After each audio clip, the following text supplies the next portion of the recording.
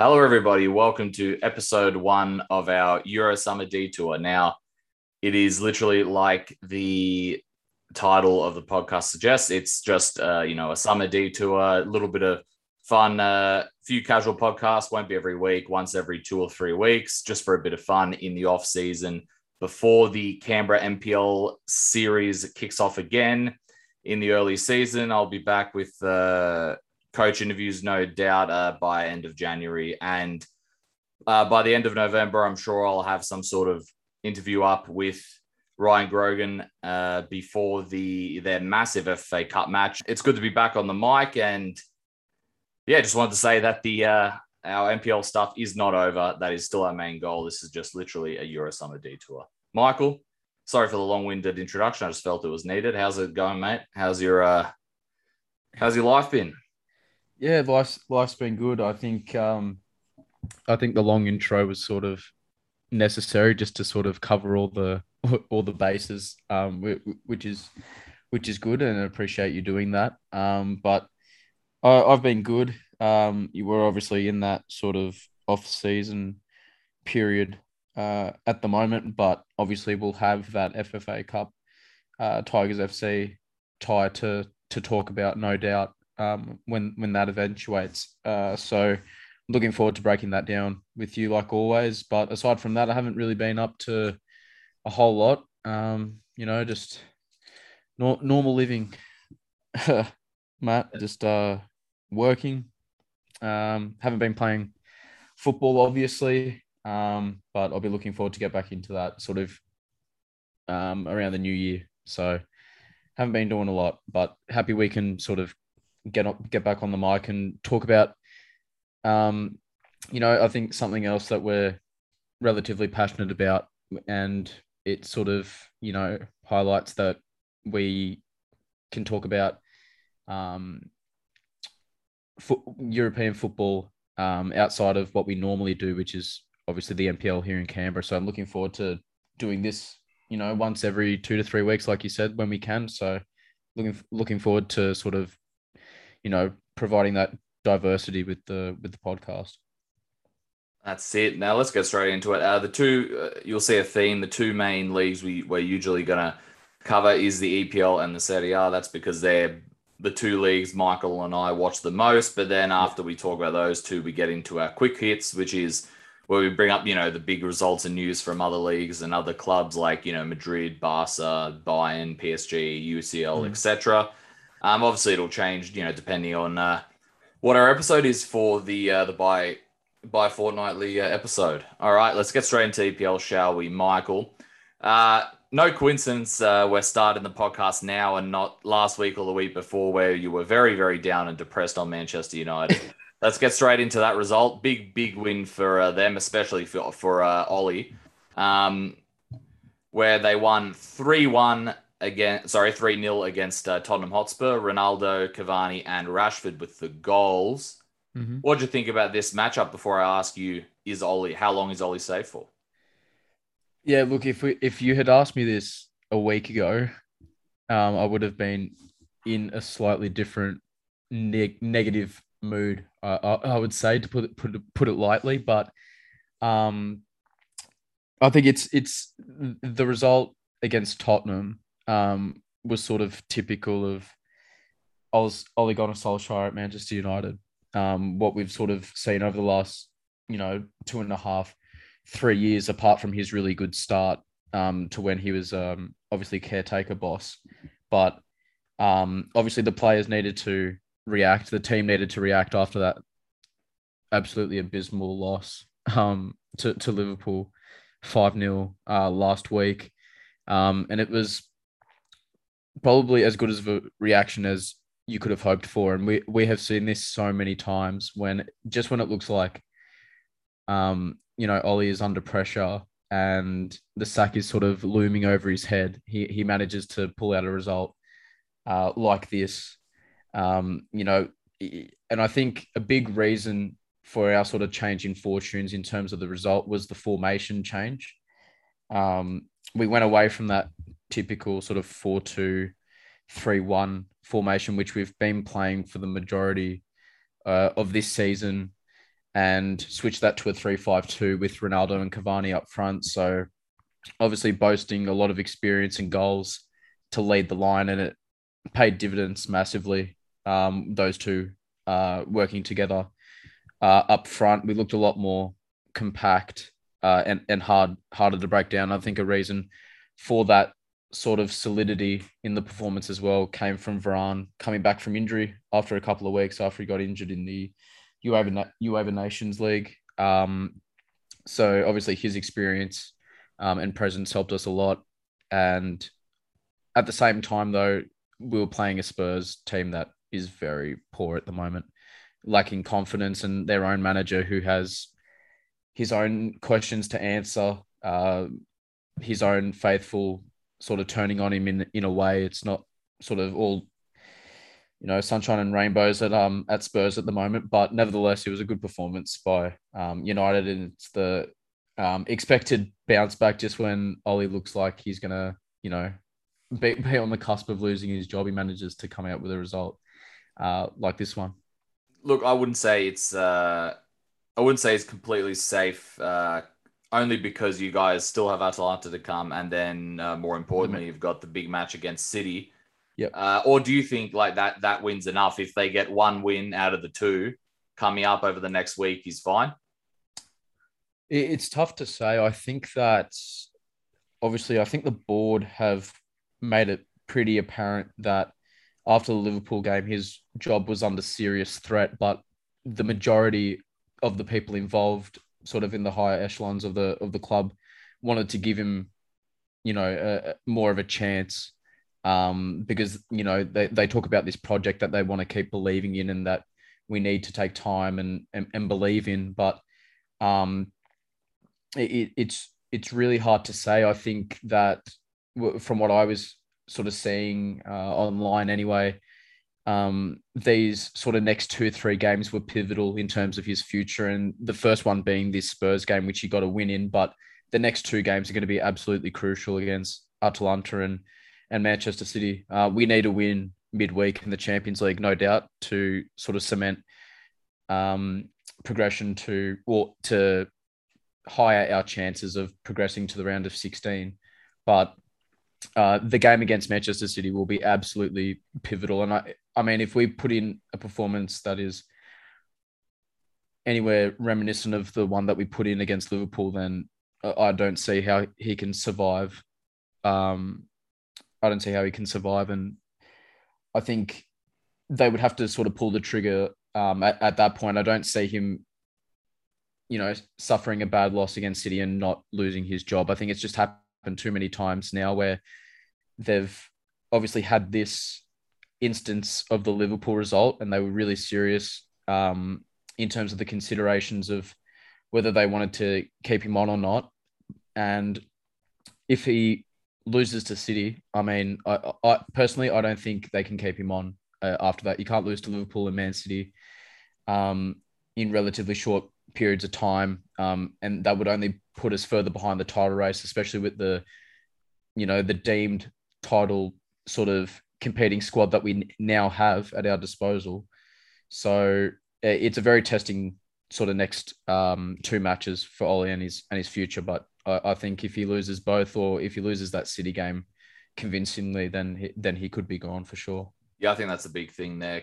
Convincingly, if he loses, Liverpool and City convincingly, and if I know they had a great comeback against Atalanta, but I think one thing you need to realize as well with that is that Atalanta were missing 4 or 5 starters in that matchup. And considering, the resources that Manchester United have over Atalanta, you're expecting that comeback. And it was, for Man United, it was good to see. But as someone who isn't a United fan, I'm looking in, to me, it looks like if they do keep Ole, it's because he doesn't cause any issues for the board. He's not like your Mourinho, your Van Gaals, who constantly every week having a go at the board, demanding signings, this and that. And I see Conte is the man linked there.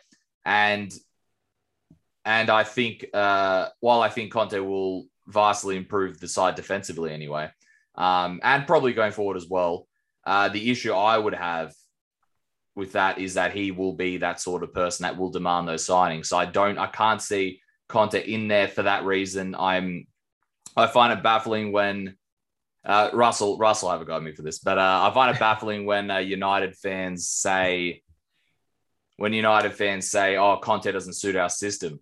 Can you tell me what the system is? What is the identity of Manchester United at the moment?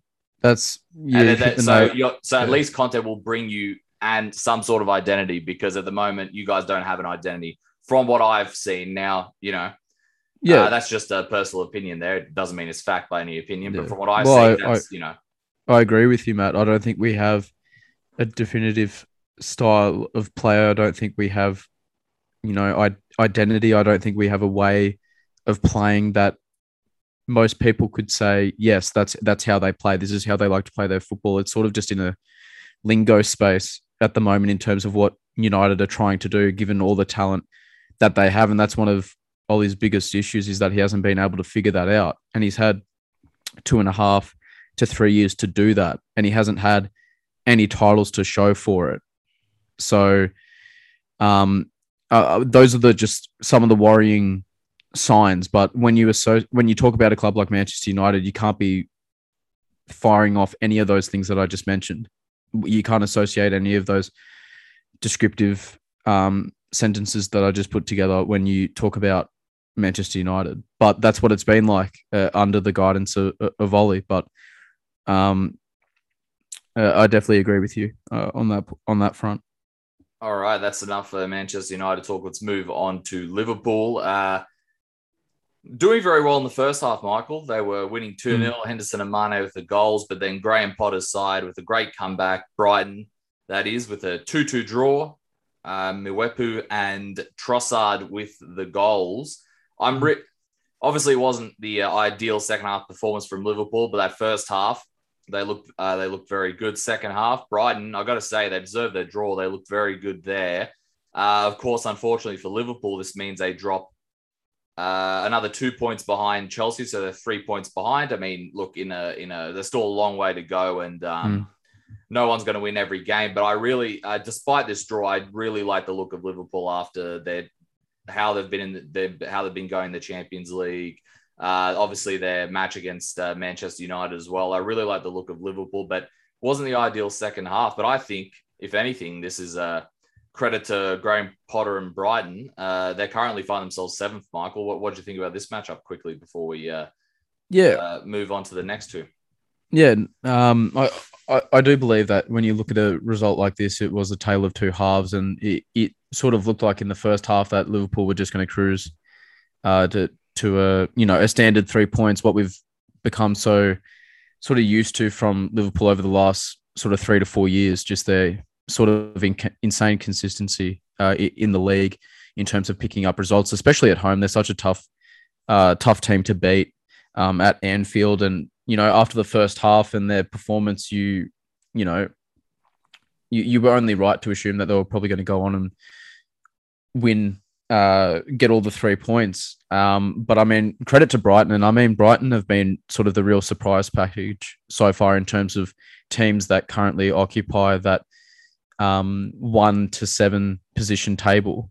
In the table. They're doing fantastically well. They've gotten some fantastic results, and Graham Potter's doing an excellent job with Brighton. He's been there for a little bit now, and you can see what style of play that they try and impose each and every week. They're a solid outfit. They've got some very good players as well.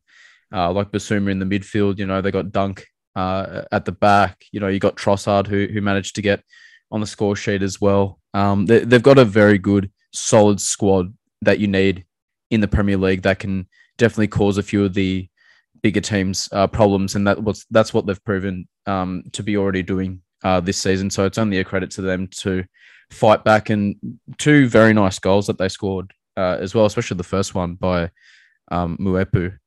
Sort of just that little cross dink over the keeper. It was very similar to the goal that Yuri Tillmans scored against United a couple of weeks ago. I don't know if you saw that one, but very, very similar goals. So credit to Brighton. They're having a great start to the season, and we'll just see how long it can continue. And next up, we have Arsenal 2-0 over Leicester. we have Gabriel and Emil Smith Rowe with the goals. This is the early game on Saturday night, 10:30. So I was definitely able to catch the whole first half anyway of this one. And I'll tell you what, Arsenal looked, like a different side, didn't they? They looked really, really good. They looked threatening. They looked, absolutely deadly on the counter. And when they pressed, they were just pressing Leicester backwards, literally all that first half. This looked like a different Arsenal side. In saying that, though, they have been doing well recently. They've got themselves up to sixth. Can you see Arsenal having this consistency moving forward? Because if they put in this performance more regularly, they should be. I mean, they're only 3 points off the top four now. I mean, I say that as if Arsenal, haven't been doing well the last few games. They've been getting there, but I guess the big thing is, can they keep this up over the whole season? Yeah, I mean, they've come back in a big way from the start of the season, and I think what really highlights that is they're on the same points as Man United. So that just speaks to how they've been able to sort of bring it back. And I remember at the start of the season when obviously they lost their first 3 league games in a row, they hadn't scored a goal. And obviously there was a real cause of concern within obviously the Arsenal dressing room. And I have a lot of Arsenal supporting mates as well that were, livid with what had sort of transpired in those first 3 games. But at the same time, they had a lot of quite a few players out as well. Like Arteta definitely didn't have his best 11 to start the season. And nevertheless, you should be doing better with the squad that you have, considering you are Arsenal Football Club, and we sort of still hold them to a reasonably high standard. They managed to bring those players back, and they have managed to turn their results around and their performances as well. This is sort of the football that Mikel Arteta wants to be employing each and every week, and it's good to sort of see them back in the winners' circle, building a bit of consistency. They're on a good sort of run of form now, as well as they're sort of pegging their way back up the table. And if they're able to sort of keep this level of play, then why not challenge for the top 4? Obviously, there's a lot of good teams in and around that top 4, and no one really picked Arsenal before the start of the season to finish, inside the top 4. But to their credit, they're playing really well under Arteta at the moment. Yeah, no, it's interesting to see, and I'm sure Arsenal fans will be very happy, like you mentioned, considering how the season started for them. Next up, City.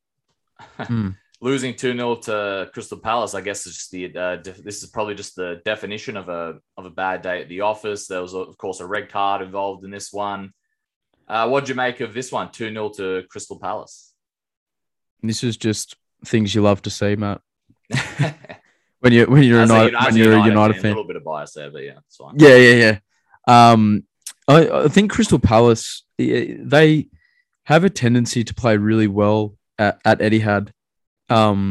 They've proven to be a little bit of a bogey team for Man City over the last few seasons. I remember a couple of years ago when Palace won 3-2 away at Etihad, and Andros Townsend scored that cracking volley. Surely you've seen that goal.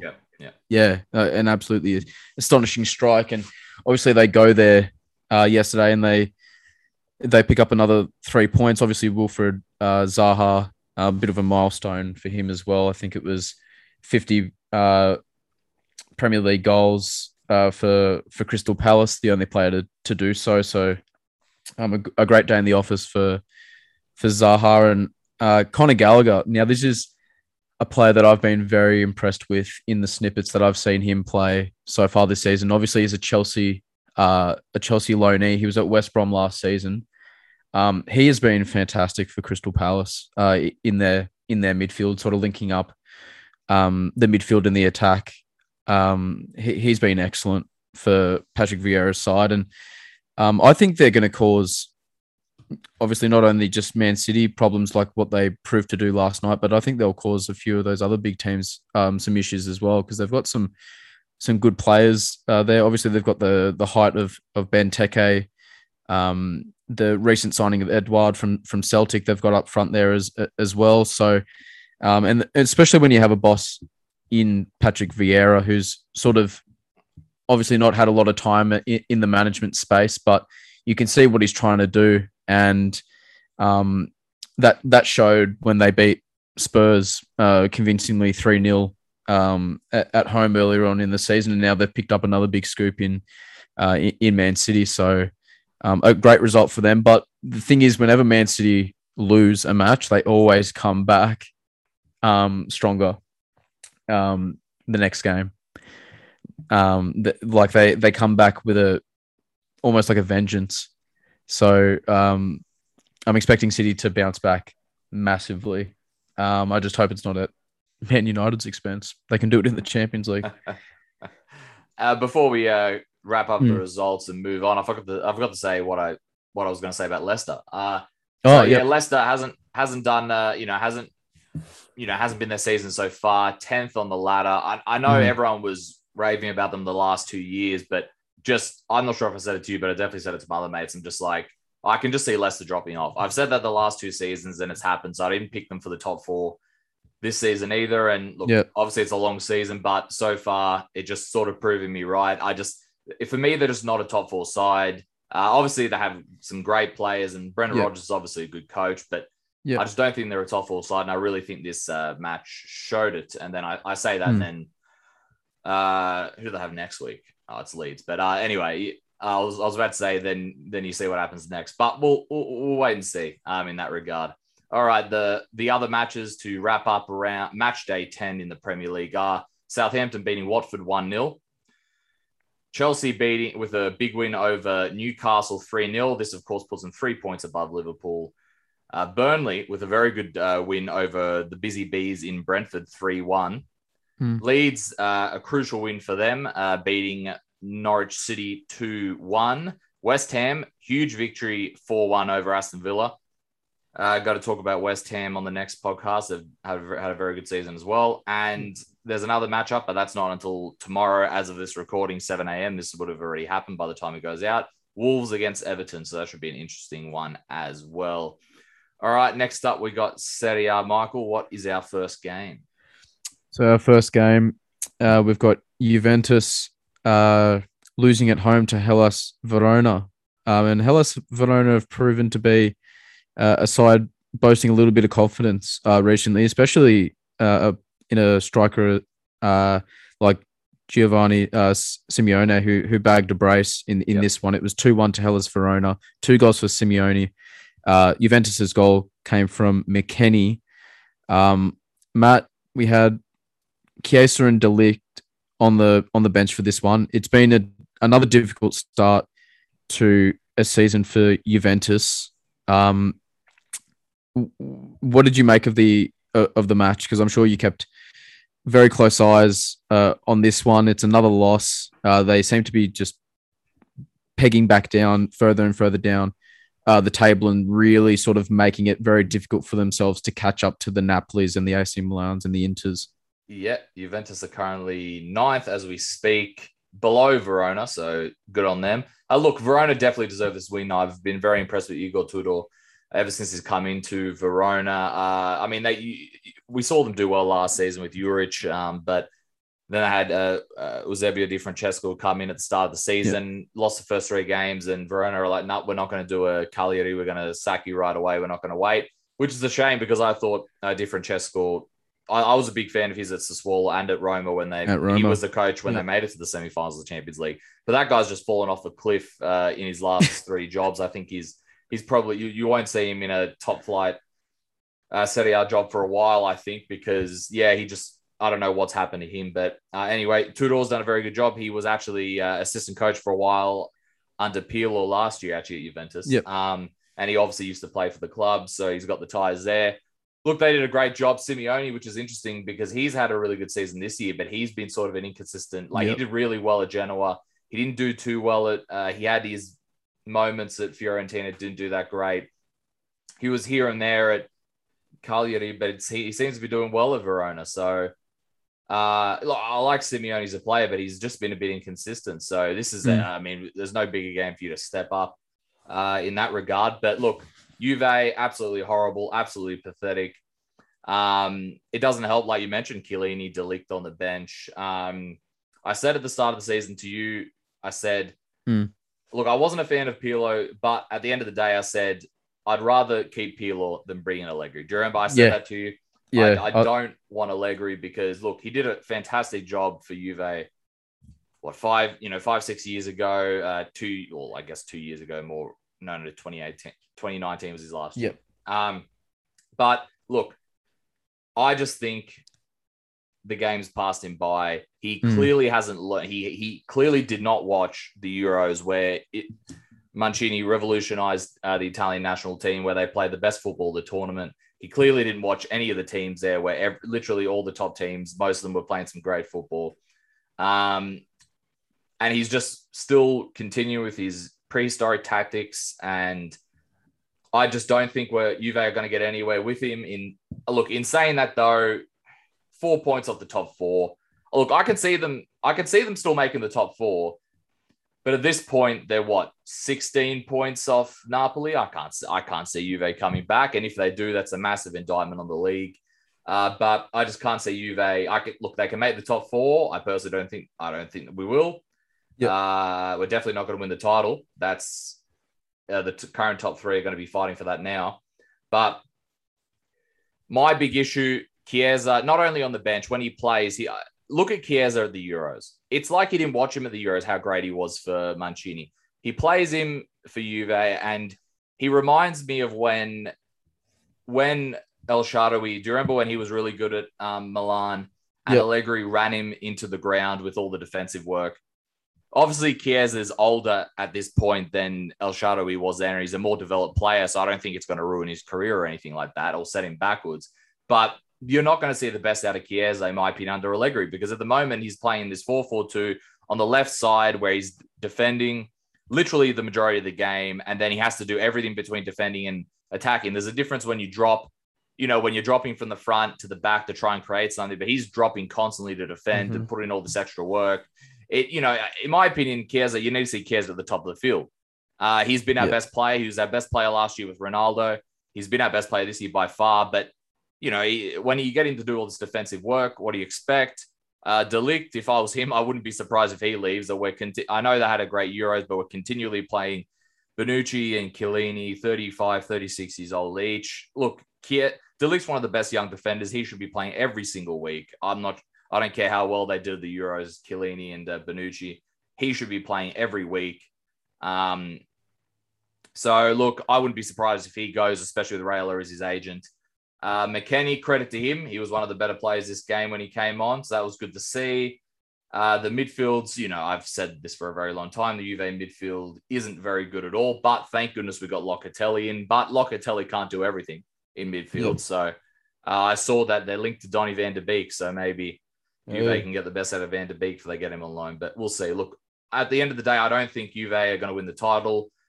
They might make the top four, but at the moment, as a Juve fan, very, very disappointing. And I'm not an Allegri apologist. I was posting that, that Homer meme where he falls back into the hedge and you don't see him again. I was posting that in all the Juve fan groups saying, where are the Allegri apologists now? Look, if Juve miraculously turn it around and win the Champions League, which won't happen, but if they do, hey, I'll be the first one to say I was wrong about Allegri, but I just can't see that happening. And now, before we move on, they're now in their retreat sort of training thing where they don't come out, where they don't go home. They just stay at the training ground there in Turin until Saturday.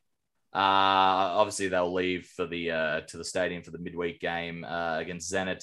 But I don't really see this as that much of a benefit because, yes, obviously the midfield needs a lot of work and parts of the defense as well, and even the attack, let's be honest, Morata has not been good and Dybala's been here and there, always injured. But it's not like Allegri's tactics are going to be changing, Michael. They're not going to change. They're going to stay the same. So and look, what's going to happen is we're going to have this thing and then they're going to beat Zenit because Zenit aren't that great. And then they might beat Fiorentina, even though they're in very good form at the moment. And then everyone's going to say, oh, yeah, it's all good. It's all fine. It's not going to be fine. That's what's going to happen. They're going to do this. They're going to see it as a success because they might win the next two games. But once they come up against Inter, not Inter. I forgot what their next matchup, but they have a big game coming up soon.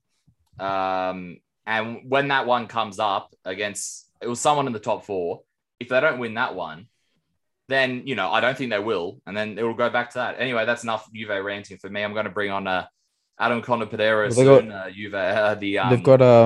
They've got Lazio after Fiorentina. Yep. So there we go. So and Lazio is a team that shows up against the big teams, but doesn't show up against the small teams. So I don't think we'll win that one. So like I said, we'll bring on a former ANU coach, MPL2 coach, Adam Conopedera, eventually to talk Juve because he's a lot more partial when it comes to Allegri than I am. I'm a lot more biased because I really don't like Allegri. I think his prehistoric tactics are horrible. But anyway, that's enough for me ranting on Juve.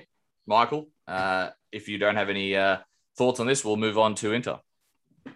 No, but my thing with Juventus quickly is, I wasn't to sort of, echo your sentiments. I didn't really see the point of bringing Allegri back because you're just going back to a past time that towards its end tenure wasn't great. No. So it didn't really make much sense. And like you said, you would have rather hang on to Pirlo as opposed to Allegri because you've gone through the experiences with Allegri already. Whereas Pirlo was still sort of developing. He was only there for a season. Yes, the football wasn't great. The results weren't great either, but at least he tried to play well. Yeah, exactly. So you wanted to give that more of a chance. If you knew that they were thinking of bringing back Allegri, you just would have said, no, like, let's stick it out with Pirlo and let's see if we can figure it out. But it's already proving not to be a great move bringing him back. Do you think, quickly before we move on, do you think Allegri will last to the end of the season? I wouldn't. Look, I don't think he will if he loses the next few games in terms of in the league. I think Juve pretty much safe for the round 16 for the Champions League. But in terms of, I maybe it will be because, they've sacked their last two coaches. Maybe they'll just say, all right, let's stick it out. We're not going to win the title. We might make the top four if we still stick with Allegri. You saw those quotes from Allegri where he says, look, Juve, we are a mid-table side now. And I find that funny because if he said that before he came in, there's no way they would have rehired him. So, while it might be true, you don't want your coach coming out to say that. Now, you can say that in terms of thing, but some of these players they have there, with some of the great talent they've got there, they should be doing a lot better than a mid-table team. Even though technically the way they're playing is correct. Locatelli is fantastic. So is Chiesa. So Kulusevski, I think, is underrated. I think if they let him play properly, he's really good. McKennie's really good. Obviously, De Ligt's fantastic as well. Szczesny's horrible. But anyway, I don't want to go through the team otherwise. But look, I think they'll keep him for a bit. But if they lose the next few matches in the league, I don't think there's going to be any choice, is there? Yeah, no, that's right. Yeah, so we had Inter get a 2-0 win over Udinese last night. Good to see Joaquin Correa score a brace like he did a fair few weeks ago to open his Inter account since he moved from Lazio. A great win for Inter. They've had, I would say, some minor slip-ups in the league thus far. But I think from a general point of view, it's still reasonably okay. How would you sort of assess Inter at the moment? Well, more or less just on the result that they managed to get last night over Udinese. Obviously, Correa getting the 2 goals. Look, Correa looked good. Inter were all over Udinese, and not just in terms of possession. They were pushing them forward. They were trying to get that goal. Look, Udinese are a team that have done well for what they've had. Everyone thought they'd be a relegation side season, but they look to be a stable mid-table club. So Inter, I thought, did really well. They created a lot of chances. But let's be honest. Inter have had some issues with scoring goals, so maybe Correa coming back is good. especially in the Champions League. I know you beat Sheriff, but like Barcelona, you guys didn't score 2 goals. You didn't score in your first 2 matches. But in saying that, though, I still like a lot of the players on Inter, especially Barella. So let's wait and see how Inter go. But I don't have too much more to say about the match because Inter were fairly dominant. I think they're going to be judged with, they have to make the round of 16 of the Champions League. That's a must considering the last 2 campaigns. Yep. And if they beat Sheriff, and if they win again, that's another one. But in terms of the league, 7 points behind. Obviously, you can't afford to slip up too much more. But look, I think one thing that helps Inter is that Napoli and Milan both have some key players that will be going to the African Cup of Nations soon. So that's where Inter can really pick up points. And of course, Napoli, I'm talking about Osimhen, I'm talking about Anguissa, I'm talking about Koulibaly. Milan with Kessie and Benacer, which is most of their midfield. All the rest of their midfield's injured, bar Tonali. So, yeah, I think that's what's going to be key for Inter moving forward. Do you have any thoughts before we move on? Yeah, I think in terms of the match, I'll get into the match first and then sort of what I think beyond that.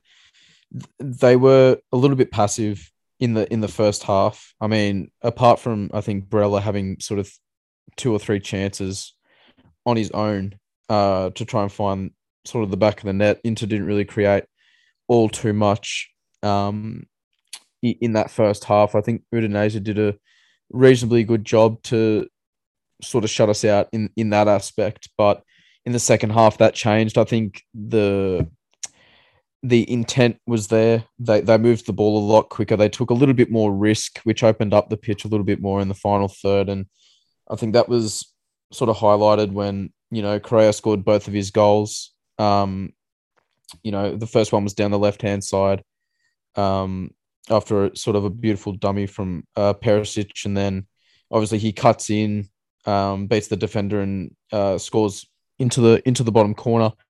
And then for his second goal, we attacked down the right side where Dumfries provided a great cutback for him to score his second goal of the game. And I think that one thing that Correa brings to our forward line that we didn't have necessarily, I think prior to his arrival, if we had the forward line that we did without getting him in terms of Lautaro, Dzeko, and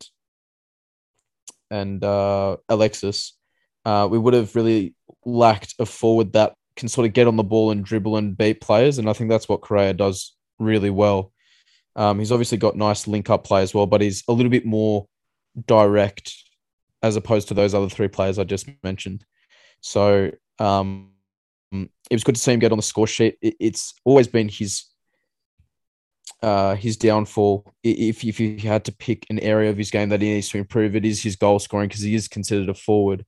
But he's someone that doesn't find the back of the net all often enough, even during his time at Lazio and before that at Sevilla.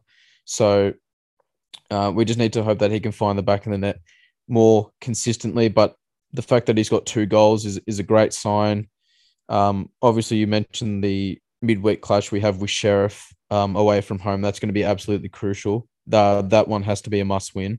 Yep. If they want to make it through to the round of 16, which we've talked about it before. I said that even though Conte left and Simeone came in, that was imperative that we had to make the round of 16. We could not have another season where we fall out in the group stage. We can't afford to fall out of the group stage for a 3rd consecutive season. Especially with the success that we had in the league last year, I think we felt, or Inter felt, that the next step was to continue that form the league, obviously, but because we had achieved the league title, it was now to focus on the Champions League, getting further in the Champions League, and you can't do that if you're getting knocked out in the group stage. So they've been in this position a couple of times over the last 2 seasons in the Champions League, and they haven't managed to come out on top. So this is absolutely crucial for Inter to sort of right that wrong over the last 2 seasons. They need to win in Sheriff. So it all starts there, and they obviously need to continue their form in the league. And I think that, like you mentioned, the interference of the African Cup of Nations in terms of the players that it will take out of the league into that competition may benefit Inter more than some of those other top sides. So we'll just have to wait and see. But I mean, at the same time, I didn't really expect Milan and Napoli to have sort of this abnormal start to the season. They're actually doing really well. So we'll just have to wait and see. Milan, Roma this morning. I watched this game. Ibrahimovic and Kessie with the goals. Ibrahimovic scoring from a free kick, mate. He's just Yep. he's ageless. He's ageless. I Kessie know he keeps scored. doing it. Oh, Keeps mate, it's producing. amazing. And Kessie scored from the penalty spot. Roma won. El Shaarawy scored in the dying minutes. Was it a penalty and a red card for? Sorry, it was the second yellow for Hernandez. So maybe you can say, look, it's his fault anyway because he shouldn't have got the first yellow before this one. Did you see that quickly? That thing where he Yeah. sort of threw himself, and some people Yeah. say that. What first did you think he threw himself, or did he just was he falling anyway? Yeah. I don't know. It's honestly tough It is, yeah. to say, but like you said, man, I think he sort of brought it upon himself by putting himself in that position. But I guess the silver lining to that is that Milan was still able to win and they were still able to continue that form. But I think going forward, obviously Teo is one of their best players in that left back position, so he'll be missed depending on Yeah. how many games he's going to miss through that suspension. But it's another win for them, and Roma obviously come up short again against one of the big sides in the league. So not a good result for them, but Milan continue to their fine form, competing with Napoli at the moment at the top of the table.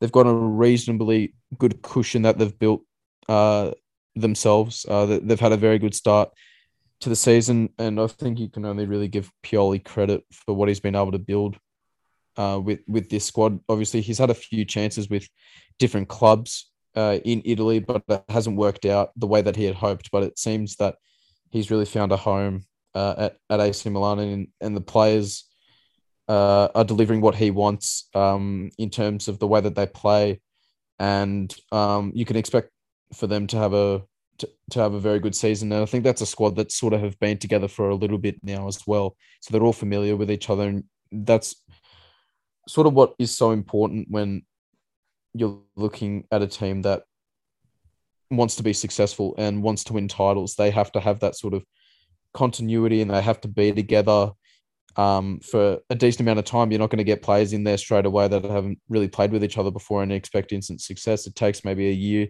2 or 3 to really build that. And I think that's what they've built at Milan with that squad that they've got under Pioli. Yeah, no, it should be interesting. But in terms, like Milan have done very well. Like I said, it should be interesting in terms of the African Cup of Nations, considering with the amount of injuries they already have, add the players leaving, it should be interesting. We'll talk more about Napoli last time, but I've been very, very impressed, and Spalletti's proved me wrong quite a bit at the moment. So well done to them, especially Osimhen's been a beast.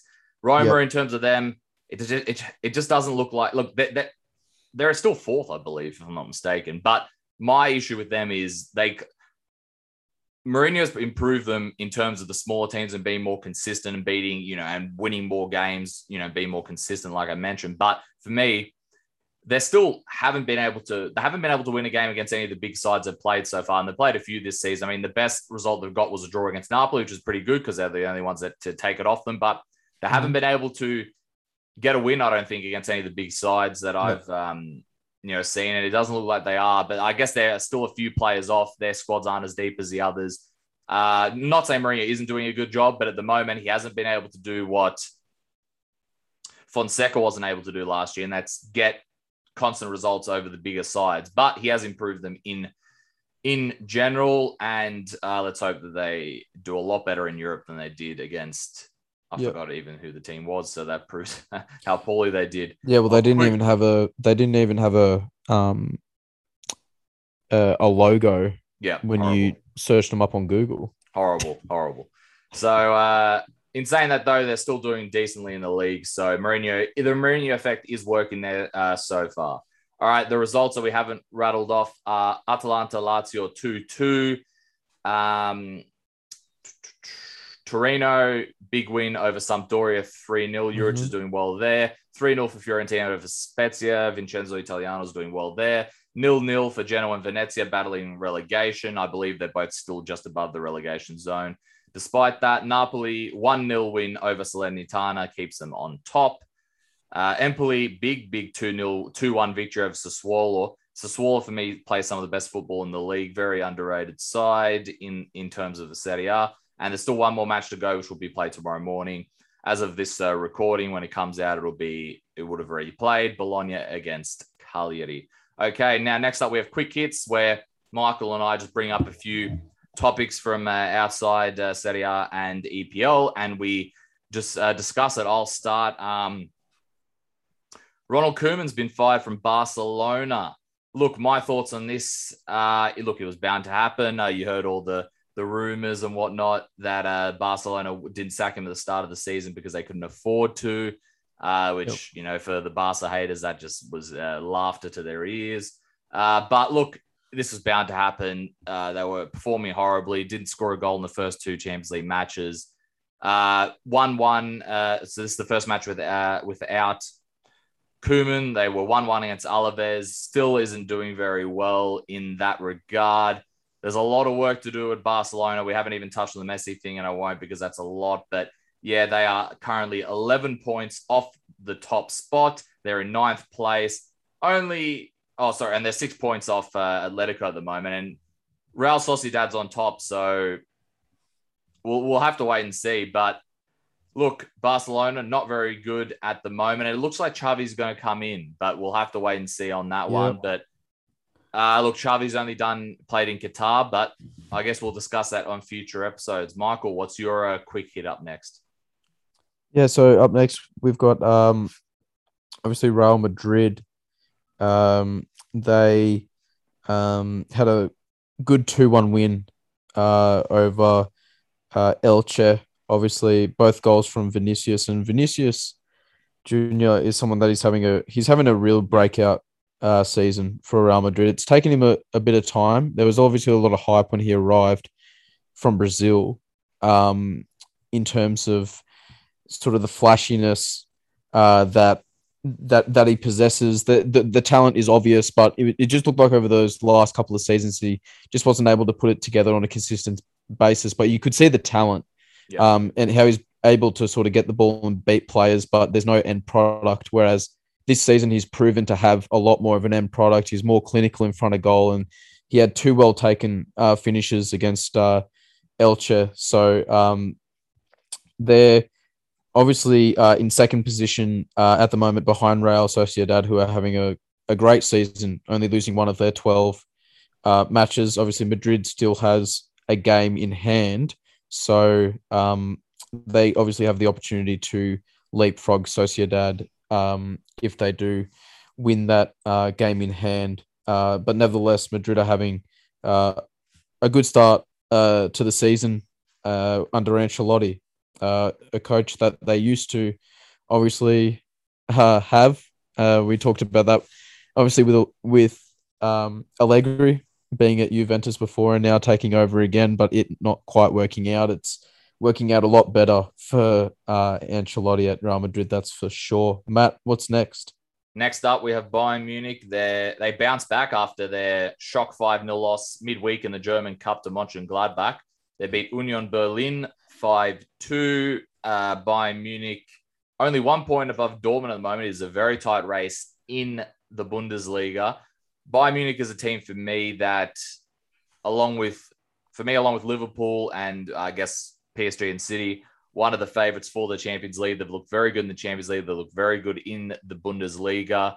I'm a big fan of Nagelsmann and the way he plays football. Very positive football, high press. It's great to see some of the plays, some of the goals. Just go check them out. Just fantastic. It's good to see Muller as well, still scoring as well for Bayern Munich. So it's great to see. And in terms of the Bundesliga, we've I mentioned Dortmund are only 1 point behind. What a great side they are to watch as well.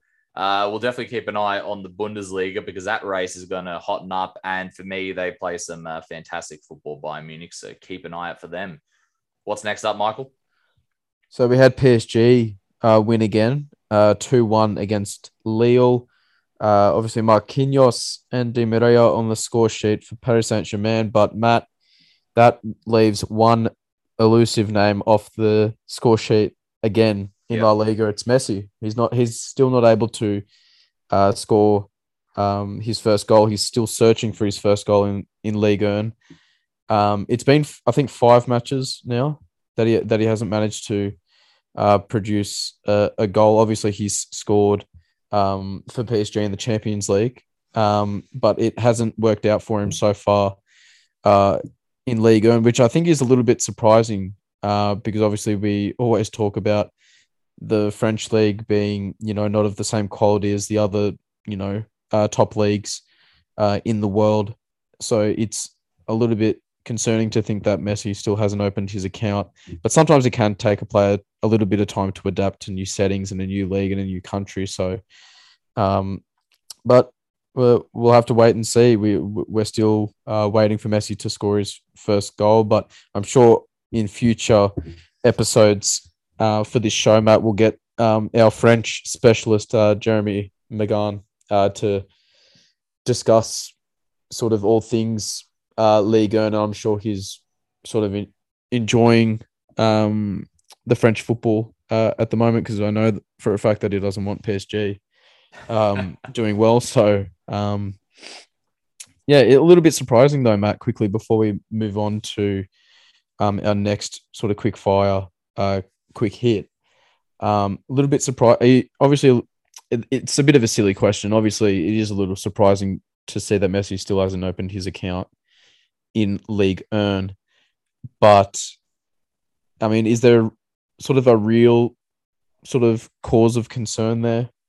Or do you think it'll all sort of blow over when he gets that first one anyway, won't it? Yeah, look, I think it will. I think we just got to wait and see for the way the season ends. I think what would be more devastating for PSG is if they were in a title race. And at the moment, it doesn't look like that's the case. They're 8 points above Nice. Now, I could be wrong. PSG could drop a few points and then Nice or Marseille slide in there. But at the moment, they're off to the races in the Liga, in the Champions League. Let's wait and see how that pans out. That's going to be their main thing. They're going to be judged on the Champions League this year. And I think Jeremy's obviously more adept to answer that. But I think if they were like neck and neck with the team right now and Messi hadn't scored, I think the pressure would be a lot more than it is now. I think it's only a matter of time before Messi scores. For me, I'm going to wait to reserve judgment on PSG to see how they go, specifically in the Champions League. And if they end up sort of,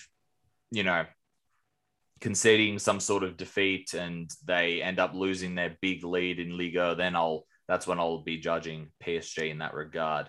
All right, next up, last up, we got UCL back midweek. What fixtures stand out to you, Michael? For me, obviously, you're going to mention United Atalanta. That's massive for them. If Atalanta have a few more of their starters back, I think it'll be more of a matchup in the second half than we saw at Old Trafford.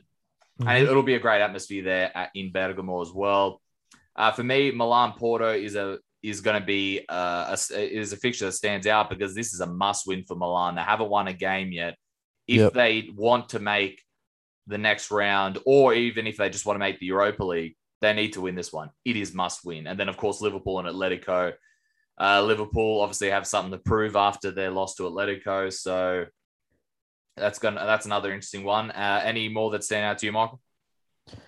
Well, I'm just having a look at the fixtures here, Matt, and I mean, there honestly aren't too many that stand out aside from the ones that you mentioned. But I think, obviously, I think we have to talk about Inter and Sheriff. Look, you guys are the ones that shot the Sheriff, so you gotta back it up now. Go to Moldova disputed land or whatever it is at the moment over there. I think one Yep. as well to keep an eye on is Dortmund and Ajax. Let's not forget Oh yeah. Dortmund got thrashed by Ajax 4-0. So Dortmund have something to prove and they're at home. So let's wait and see. Yep. Yep. Absolutely. They need to sort of bounce back in a big way after that heavy defeat, and they're doing well in the league as well. They just need to translate that form over into the Champions League. 100%. Michael, that was a good first episode. Hopefully we'll bring on some guests as well throughout the summer detour. If you're just tuning in once again, this is our sort of summer detour. Our main focus will still always be on Canberra NPL, but isn't a lot going on besides the FA Cup, which we will bring some sort of coverage to you in terms of a preview with me and then a review with me and Michael as well. So we'll do that later on when that happens at the end of the month. Michael, any last thoughts before you wrap up here? No, just looking forward to all the fixtures. Obviously, the upcoming Champions League fixtures midweek, and then the league action on the weekend. And hopefully we can sort of recap some of the result over the next 2 to 3 weeks whenever we decide to do an episode next. Awesome. Thanks for that, Michael. And we'll see you next time. Enjoy the football. And if we come back to you, it might be after the international break, depending on our schedule. So if that's the case, Enjoy the international break. Thank you very much, everybody. That was our first episode of Euro Summer Detour.